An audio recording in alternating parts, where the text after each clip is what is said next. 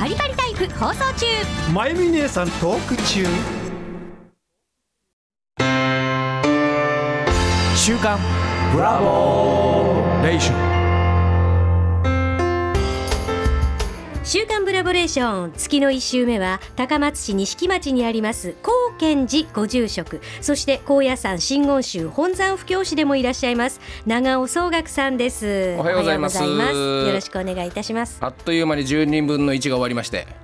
1年のうちのね早いですよね。そう考えたら早いでしょう。早い、本当に早い。2月の3日ということで節分ということなんですけれども、日差しはなんとなく明るくなってきてるような気はしますけれどもね。時間とともに本当に晴れ間が広がってきてますよね、高松はね、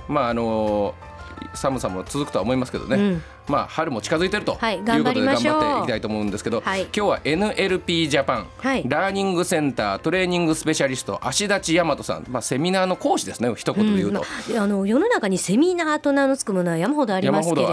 で昭和45年熊本県生まれ、東京学芸大学卒業しまして、大手応援機器メーカーに入社で、その後ですね、ナポレオンヒル財団本部の認定トレーナーとしてセミナー研修を開催で、その数は3000回を超えていると。ナポレオンヒル財団ってどんな財団なんですかね。ものすごい名前ですね。ナポレオン言ってつくだけでね、ナポレオンじゃなくてですね、ナポレオンヒルっていう人がおったんですね。あのナポレオンじゃないのね、3時間しかねんかったと、ナポレオンじゃなくてですね、3時間しか、いや私今どの逸話が出てくるかなって思ったんですけれどもね、3時間しかねんかった、やっぱ寝不足なんかなみたいな。違います、そうじゃなくて、ナポレオンヒルっていう方がおられまして、この方で1883年、日本でいうと明治16年ですね、アメリカバージニア州のワイズ郡で生まれます。で1908年明治41年ですね、駆け出しの記者時代にアンドリュー・カーネギーと出会いまして、成功哲学の体系化に挑みます。カーネギーホールのカーネギー、そう、カーネギーホールを作ったそのカーネギーですね、で成功哲学の体系化に挑みます。で20年後にですね、初期プログラムの完成を経て、1960年昭和35年にですね、体系化に成功で、この間にですね、ウィルソン大統領の広報担当補佐、それからフランクリン・ルーズベルト大統領の顧問官を務めると。で1970年昭和45年87歳で、亡くなるということなんですけれども、その足立さんはですね、ナポレオンヒルのことを伝えているのはおいくつから始めたおいくつの時から始められたんですかという質問ですね、24歳の時、むっちゃくちゃ若いですよね。でもともとはですね、私は学校の先生になろうと思っていたんですよ、ところが剣道がちょっと強かったもんですから、実業団に声をかけていただきまして、お断りすればよかったんですけど、その時はあまりによく考えずにお引き受けしてしまったんです。でそこでですね、大手応援機器メーカーへ就職が決まりまして、剣道でってこと？剣道で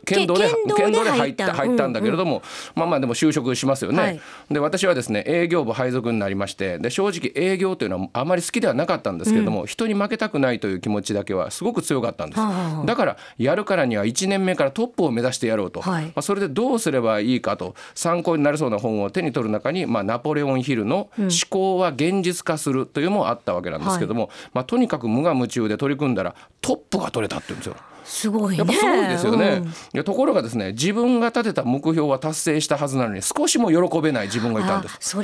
それはすごくきついと思う。きついですよね、でそれどころか何の生きがいや働きがいも感じられない、でもだからといって職場から逃げ出したくもない、そんな心理状況に陥りましたと。で何が原因なのかと私も悩みまして、夜寝ていると無意識のうちにぐっと歯を噛みしめた時の痛みで目が覚めるんですと。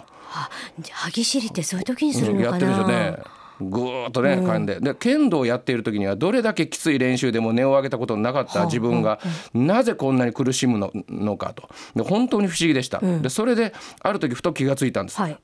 これは私が好きなことをやっていないからじゃないかって。私も実はそうかなって途中で思った最初に、僕は営業はあんまりじゃない、僕は営業は好きではないけれどって先にもう言ってましたよね、そうなんですよね。結局そこか。そこなんですよ。で同じ努力でも嫌いなことで、七転び八起きするか、それとも大好きなことで七転び八起きするかで全然違うんだと。嫌いなことでもね、すっごい努力してトップ取れたらそれはそれで喜ばしいのかと思いそうですけど、なんか生きがいとかそういう働きがいっていうのを感じなかったっていうんですかね。でも足立さんの場合は感じなかったと、逆に悩んじゃった。悩んだと、なんでこんな喜べない自分なんだと、でそっからですね、好きなことじゃないからか、大事ですねこれは、でそっからですね、いわゆる自己分析みたいなことが始まるんです、で一体何を大事にして生きていきたいと思っているんだろうかと、自分はと、で自分は先生になりたかったんだよなということを思い出しまして、それに思考は現実化するにかなり影響を受けていましたし、アメリカにある複数の有名大学で正式な授業として成功哲学が教えられていたのも大きな後押しになりました、でただその時にですね、私が強く思ったのは、ただ単にヒルのことを伝えるのではなく、ヒルの教えを通じて具体的にどうすればやりたいことを実現できるかを伝える側に回ろうということでした、でそれが24歳でナポレオンヒル財団の門を叩いたきっかけです。でところがですね、入ってみると、すぐに気がついたことがあるんです。ナポレオンヒル財団には当時スタッフが100名近くいて、全員がヒルの教えに共感していて、多くの人に知ってほしいという思いは皆さんお持ちでした、ところがですね、書籍や教材という媒体でノウハウを提供することが活動のメインでしたから、研修をするとか指導員を養成するといった形でヒルの教えを伝えたいと考えている人は社員の中には誰もいなかったと。珍しいですね、さっさとやってそうな感じですけどね、アメリカで基本的にヒルの教えみたいなビデオ流して終わりとか、そんなんだった、でそこでですね、現在も理事長である田中、孝明さんという理事長にですね、私の思いを話したところ、やってみなさいと言っていただきました。ですから変な言い方ですけど、入ってすぐに私はその道の開拓者になってしまったんですと。もう入ってね、一番最初にやるようになった。で思考は現実化するの最初の記述にですね、トーマス・エジソンの共同経営者のバーンズの話が出てくるんですけれども、彼はエジソンのことを知って共同パートナーになりたいと思い立つんです、ところがですね、彼はエジソンと面識がないどころか、エジソン研究所まで行くお金すらありませんと、であるのは燃えるような願望だけでした、彼は遠路をものともせず歩きに歩いて不老者のような格好になってようやく研究所までたどり着いたんですが、研究所で働いている人たちから煙たがられるわけですね、そんなちょっとうさんくさい格好だし、ただエジソンだけは彼の目を見てこいつは何かをやる目だと感じるわけです、で実際彼はエジソンが発明した蓄音機を見事に売るんですね、もう大量に、でこんなものは売れないとみんな揶揄された中で、で私がですねバーンズの話から学んだことは、かける思いというのがどれだけ大事かということです、できるからやるんじゃなくてやりたいからやると、生きるっていうのはそういうことなのではないかということを彼の話が私に問いかけてきたんですと。しかしですね、一般的にやりたいことをやるというのは勇気がいることですよね。それとやりたいことがやれる人ばっかりじゃないともよく言われますね。そうそうで、成功はですね勇気に弱いという言葉もあるくらいですから。それ初めて聞いたわ。成功は勇気に弱い？やはり勇気を出すのはとても大事ですと。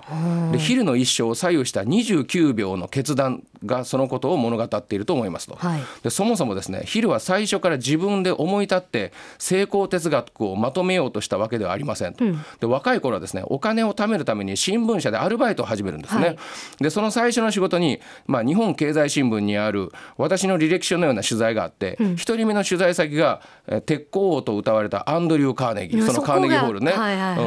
で当初取材は3時間の予定だったんですけど、ヒルが熱心に聞くもんですから、カーネギーも熱が入って3日3晩話し込むわけですよ。カーネギー乗りすぎ乗りまくったです、でそしてようやく話が一段落したところで、カーネギーはヒルにこう切り出したわけです、20年間無償で500名以上の成功者の研究をして成功哲学を体系化してくれないかと。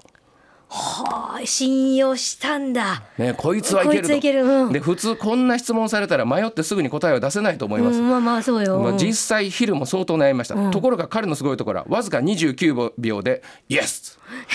やります Yes I can Yes でも無償です。20年間無償で全くお金です。もうカーネギーお金持ってるけど俺は出さないみたいな。それ私だったら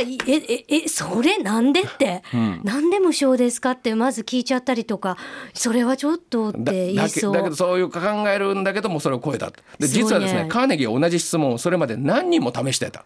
みんな断ってたでしょ、ところが1分以内にイエスと答えられたのは昼1人だけだった。29秒でしかも提示された条件には無償でとあります、それ先ほど言った通り、で昼はもうその点でもかなり悩んだでしょうと。イエスと返事するには勇気が必要だったと思います、実際昼が思考は現実化するを形にするまでには30年も要しているわけです。でそれだけにこんなことをやってお金になるんだろうかという世界を超えた次元に立った時、人は何かを成し遂げることができるというのを強く感じますと。で成功哲学ですね、足立さんが最も強調している点はどんなところにありますかということですね、でやはり成功の定義ですね。成功の定義ってなって、でこれ何かっていうと、成功とは他人の権利を尊重し、社会正義に反することなく自ら価値ありと認めた目標を黄金律に従って一つ一つ実現していく過程であると、昼はですね、成功とは過程であると、もうその道のりなんやと言ってるんです、つまり何かを目指していればそれだけ成功に一歩近づいてるんやと。これは非常に力のある言葉ですね。ですよね。絶対ちょっとでもやればもう必ず成功に近づいてるんやから、成功ってものすごい大金持ちになることとかじゃないっていうことですね。ということです。その道のりが大事だ、で目指すものを持つことが大事であるというわけですね。でただしそのためには価値ある目標を持つことです、でそれも人様から見て立派だと思われるようなものではなく、あくまで自ら価値ありと認めたものであることが大事です、例えばですね、ある研修に参加される経営者の方にあなたの会社をどうしたいのかとお聞きすると、売上を上げたいという言葉が返ってきました。一般的ですよね。それは、でそこで私はなぜ売上を上げたいのかとさらに深く入っていくんです、すると、最後にはここで働く社員に喜んでほしいんだよねとぽつりと言われましてね。でそこでは私はこう言ったんです、そこをきちんと扱っていきましょうと、でそれが、自ら価値ありと認めたものに通ずると、でなぜそのように目標を明確にするかというと、自分が目指すものが何なのかはっきり分からなければ何が制限になっているのか分からないからなんですと、で反対に目標に向かって動けばおのずと克服すべき課題が見えてきます、私はそのプロセスにこそおのおのの成長があり、それが成長につながる鍵だと思っています、でちなみに黄金律というのは何を意味しているのですか、という質問ですね、これは自分がしてほしいと思うことは何よりもまず他人にそうしてあげることという意味で、端的に言えば相手のために何かをやることなんですと、で私の経験でお話しさせていただくと、それはセミナーや勉強会を開催し始めたすぐの頃です。そこに来られるのはほとんど中小企業の経営者で、会社のこと、従業員の生活を守ろうと必死な方ばかり、対する私といえば20代の若造でしかありませんでしたと、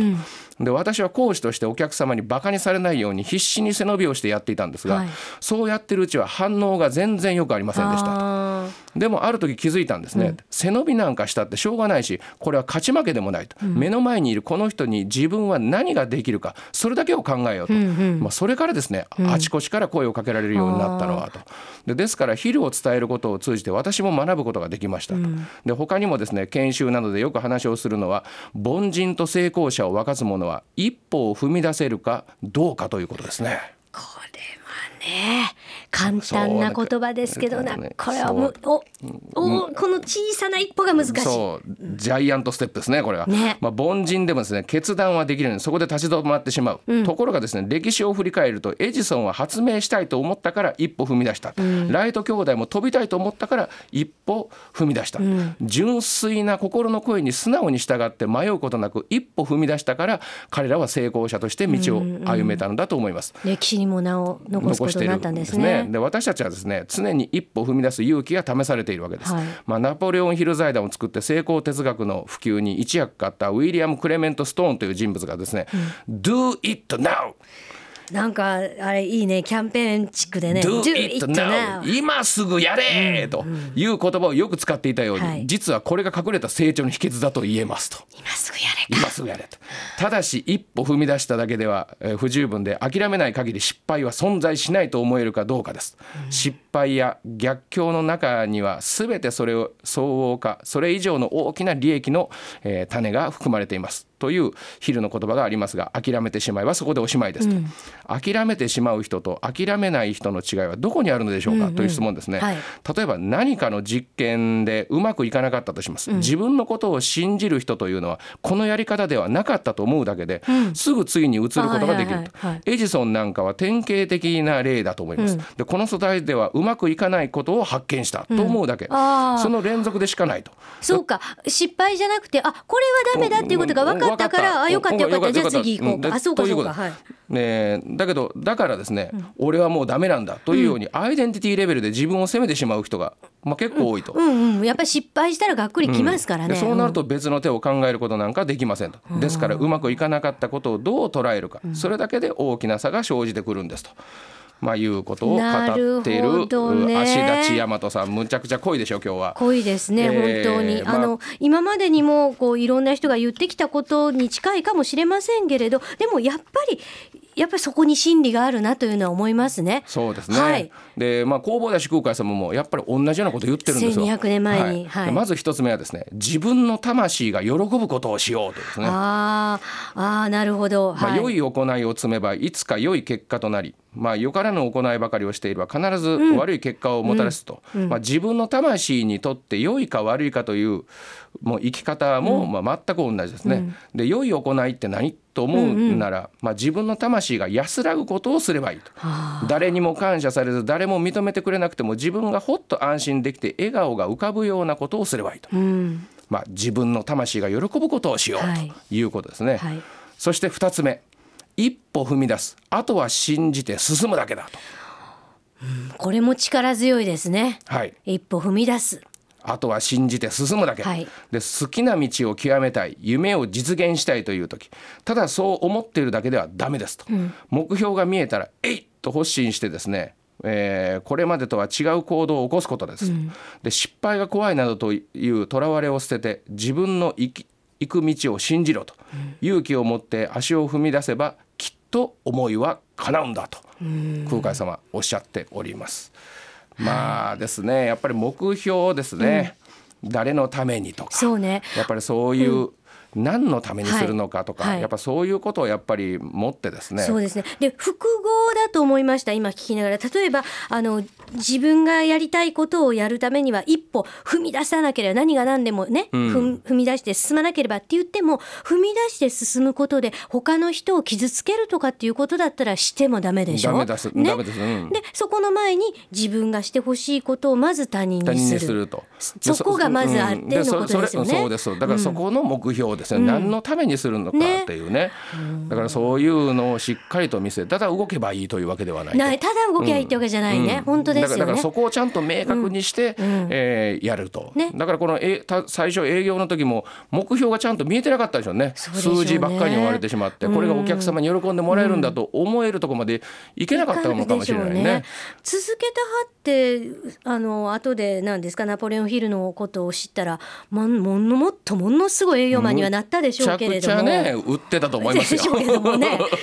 でもね、より多くの人にその考えを広めるという立場になられたわけですから、やっぱりすごいですね。切り口がちょっとナポレオンヒルだけを教えるんじゃなくて、やっぱりどのようにすれば成功できるのかっていうことまで踏み入れたっていうのは、ある意味私なんか本山布教師って言って弘法大師の教えとか広めてます、広める役目ですけど、弘法大師の伝記だけ言うことは簡単ですけどね、やっぱり教えを説くっていうことはね、ある意味つながるなと思いながら読んでおりましたけれどもね。そんな弘法大師空海様が映画にもなって、そうなんですよ、今月日中合作ですよ。13億円ってそうなんですよね。また後ほどの映画コーナーでちらっとね、ラインナップでご紹介もしますけれどもね、ということで、またぜひご覧くださいませ。今日は高見寺ご住職の長尾宗学さんでした。どうもありがとうございました。ありがとうございました。